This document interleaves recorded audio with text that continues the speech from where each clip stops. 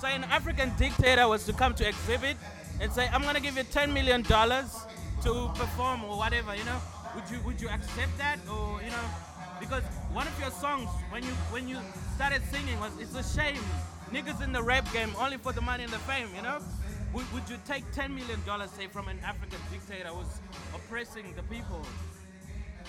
I don't have any political aspirations, so I take the $10 million.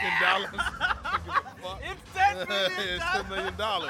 I'm not trying to be a politician, but if you're gonna pay me $10 million to do a fucking song, one song, I'd be a fucking idiot if I didn't do that shit.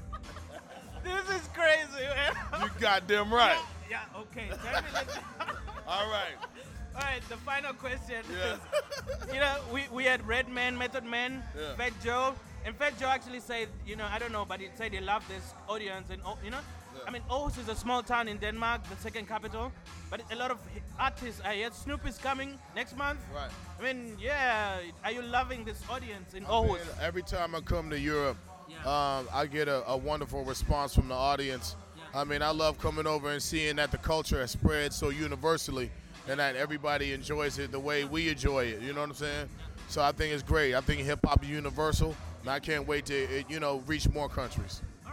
So where is hip hop to you? Some people say hip hop is too commercial.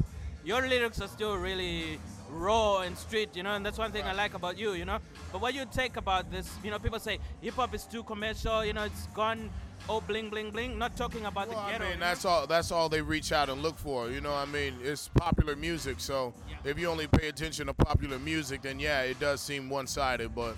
There's a variety of ways that hip-hop is delivered nowadays, and I think that, the social media networks is a great expansion of where hip-hop is, and I'm fine with it, you know what I'm saying? Final question. Yeah. What is hip? I asked Fat Joe this question, and he gave me an interesting response. I asked Fat Joe, what is hip-hop?